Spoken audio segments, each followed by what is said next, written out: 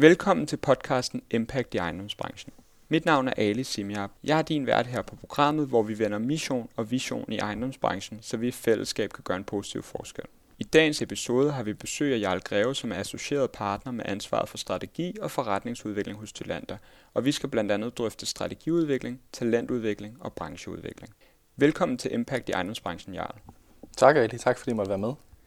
Dengang du startede i Boston Consulting Group, kunne du nok ikke forestille dig, at du ville ende i ejendomsbranchen. Det kunne vi andre heller ikke.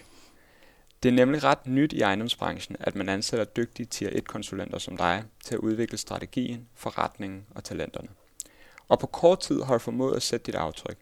Du har faktisk skabt så meget værdi, at du efter kun 11 måneder hos Thylander blev associeret partner, og derfor er du min gæst i denne podcast.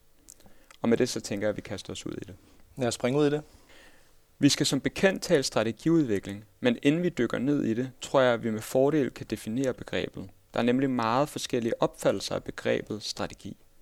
I nogle virksomheder handler strategien om en tidshorisont, f.eks. svarende til regnskabsperioden. I nogle virksomheder handler strategien reelt om et bestemt mål, f.eks. at opnå en vis omsætning, overskud eller vækst.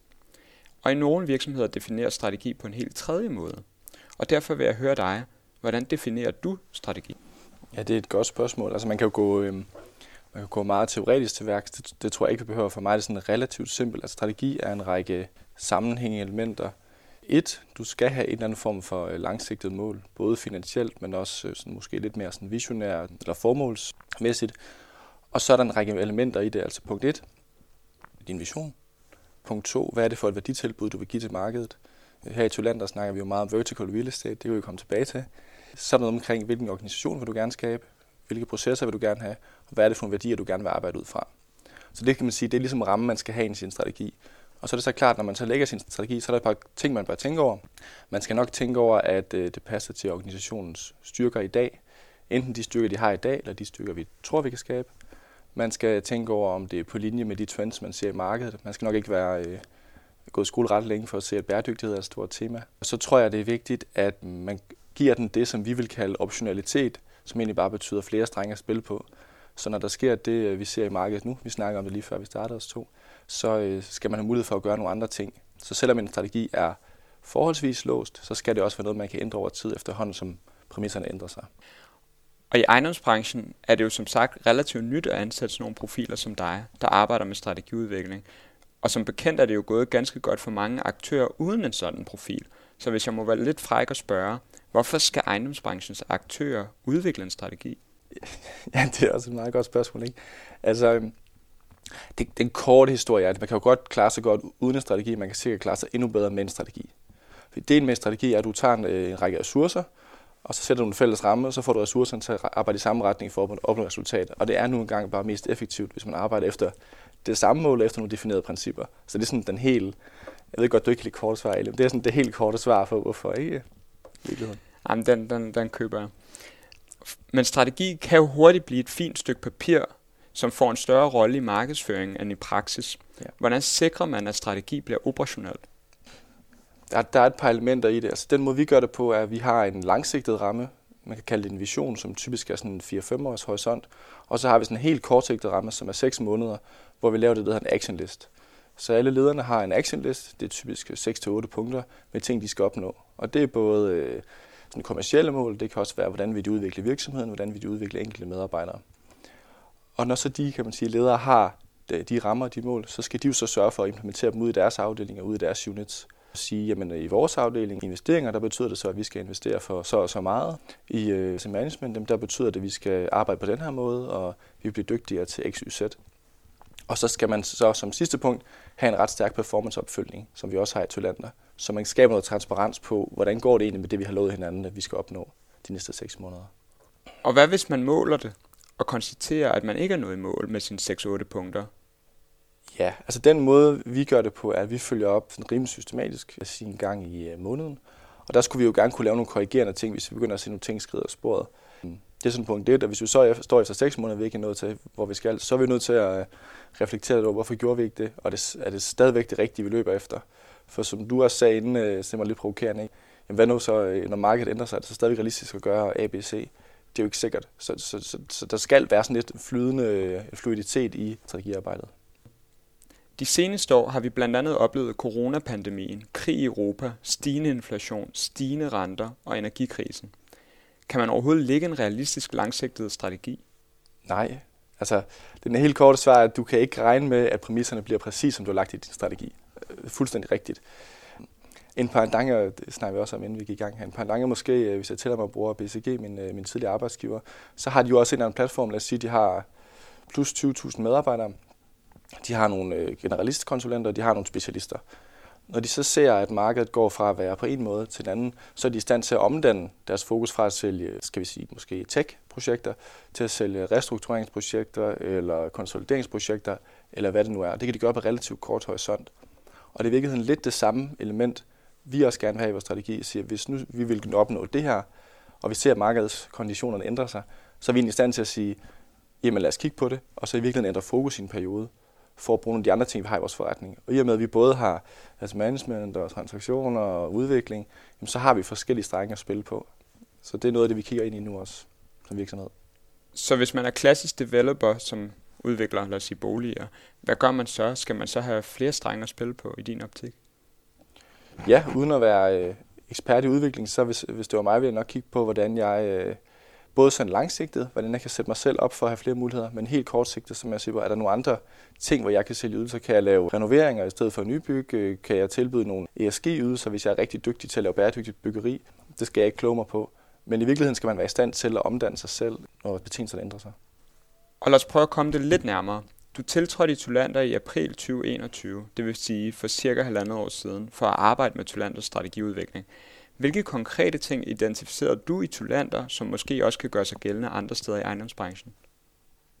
Ja, altså først og fremmest så vil jeg ikke sige, det er noget, jeg har identificeret. Altså, så synes jeg noget, vi har gjort sammen som virksomhed i virkeligheden.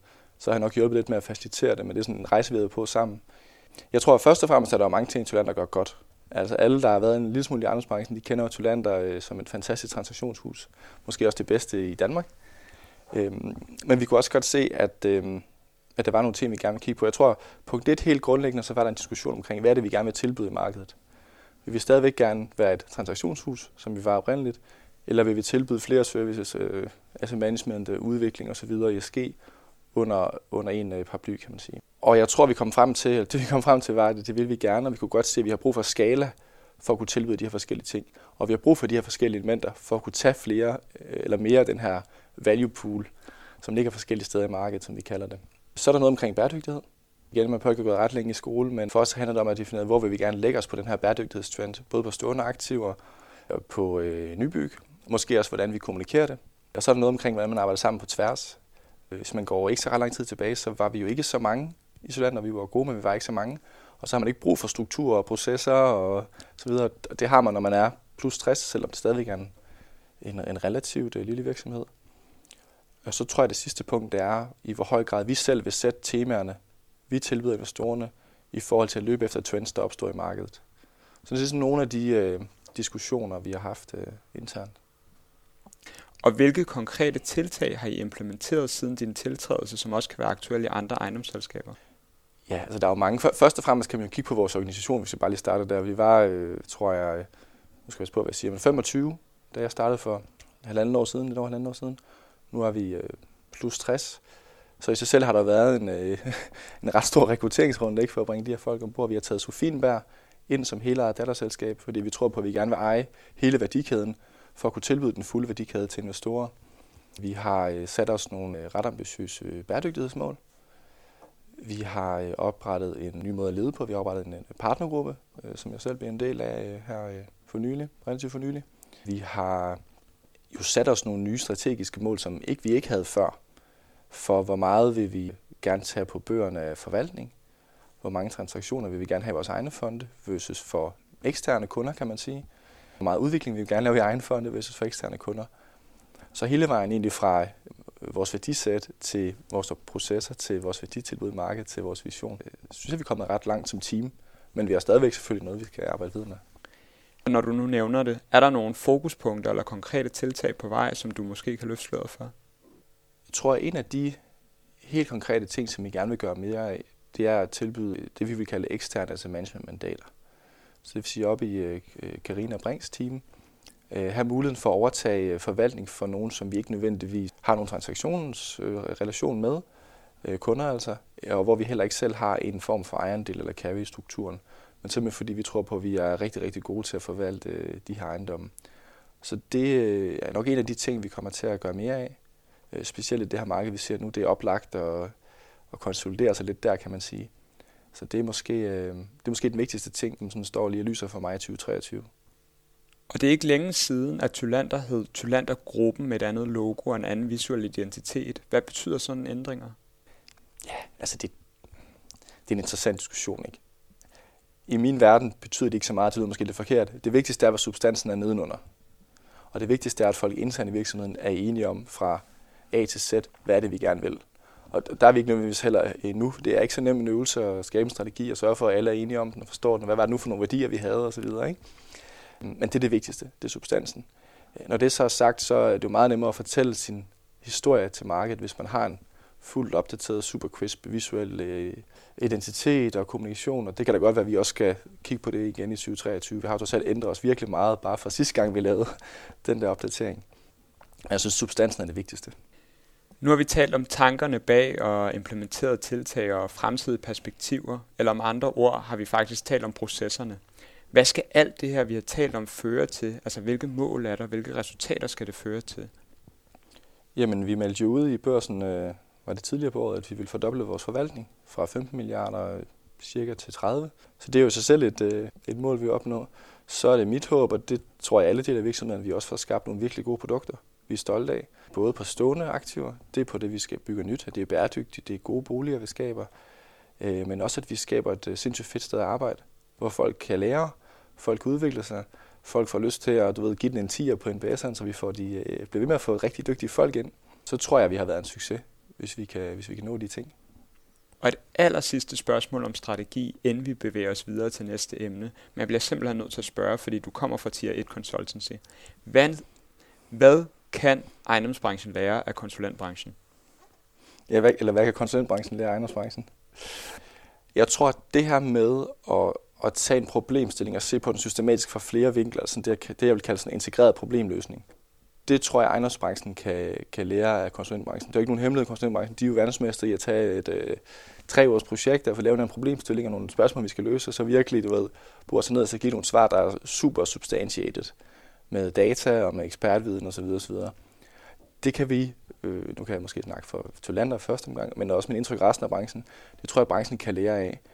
I din rolle arbejder du også med talentudvikling, så det er helt oplagt, at vi også kort taler om det. Lad os starte med at definere begrebet igen. Hvad er talent? Ja, det er et emne, jeg brænder sindssygt meget for. For mig er det en lille smule prædisponerede evner, IQ, emotional skills, relation skills. Men langt hen ad vejen er det 2 ting. Det er attitude, og det er viljen til at lære nyt. Altså growth mindset, som nogen sikkert vil kalde det. Det er det vigtigste, fordi vi kan bare se, jeg kan se de mennesker, jeg har kendt, på selv i relativt korte karriere, dem, der er endt med at komme rigtig langt, det er dem, der er sindssygt gode til at lære nyt. Det er ikke nødvendigvis dem, der starter fra den højeste base, så at sige. Så det er den måde, vi kigger, både når vi rekrutterer folk, så er det de 2 ting, vi kigger på, men også når vi har dem internt, så er det de 2 ting. Og du så at sige ikke opvokset i ejendomsbranchen, og det giver jo nogle helt andre perspektiver. Hvad har overrasket dig ved ejendomsfolks kompetencer? Er der noget, ejendomsfolk er overraskende gode til, eller hvor ejendomsfolk har overraskende meget plads til forbedring? Jeg ved ikke, om jeg skal sige faktisk, men jeg er faktisk overrasket over, at der er så mange gode idéer i ejendomsbranchen. Altså, jeg kom ud fra, at jeg vidste ingenting om ejendomsbranchen. Men nu sidder vi her med dig, bare som et eksempel, ikke? Men også med Lars Thylander og de andre i virksomheden, og også eksternt. Der er jo sindssygt mange gode idéer, og folk vil jo gerne skabe den forandring, som skal til. Det har overrasket mig sindssygt positivt, og der er virkelig mange dygtige folk i ejendomsbranchen. Og i forhold til, hvad man kan gøre bedre, som jo var den anden del af det spørgsmål, så tror jeg lidt det tilbage til den før med substansen, og det lyder forkert måske, men lad os nu lige bruge en ekstra tid på at blive helt skarpe på, jamen, når vi snakker bæredygtighed, så betyder det så meget udlæng, og hvor meget for drift, og hvor meget operation, og hvordan måler vi det nu rigtigt, og så videre, så vi ligesom får den der fulde analyse på plads, før vi løber afsted med noget. Det tror jeg virkelig er det vigtigste, men om sådan, jeg tror sådan innovationslysten og idéerne findes jo i branchen, så det er ret optimistisk omkring. I nogle virksomheder er der ikke en egentlig plan for talentudvikling, men i stedet bliver medarbejdere dygtigere ved at løse sagerne. Bør man have en klar plan for talentudvikling, og skal det være en generel plan for alle medarbejderne, for hver afdeling eller for hver medarbejder? Og hvad indebærer sådan planer helt konkret? I forhold til, at man bør have en strategi for talentudvikling, ja. Fordi det er jo et people game. Altså også i andre branchen. Det bedste team vinder. Sådan er det bare, ikke? Den måde, vi gerne vil gøre det på, vi er ikke helt i mål, vi er der snart, det er, at vi overordnet skal have en anden form for karrierevej, en people model, der siger, jamen du starter måske som analyst, og så bliver du associate, og så videre, så videre, så videre. Det er jo ikke rocket science, det er jo ikke os, der har fundet på det. Og så i det, så er det egentlig relativt simpelt, at vi skal have nogle klare planer for hver enkelt medarbejder. Igen sådan typisk på 6 måneders tidshorisont, hvad er det de 2, 3, 4 ting, jeg skal blive bedre til for at udvikle mig.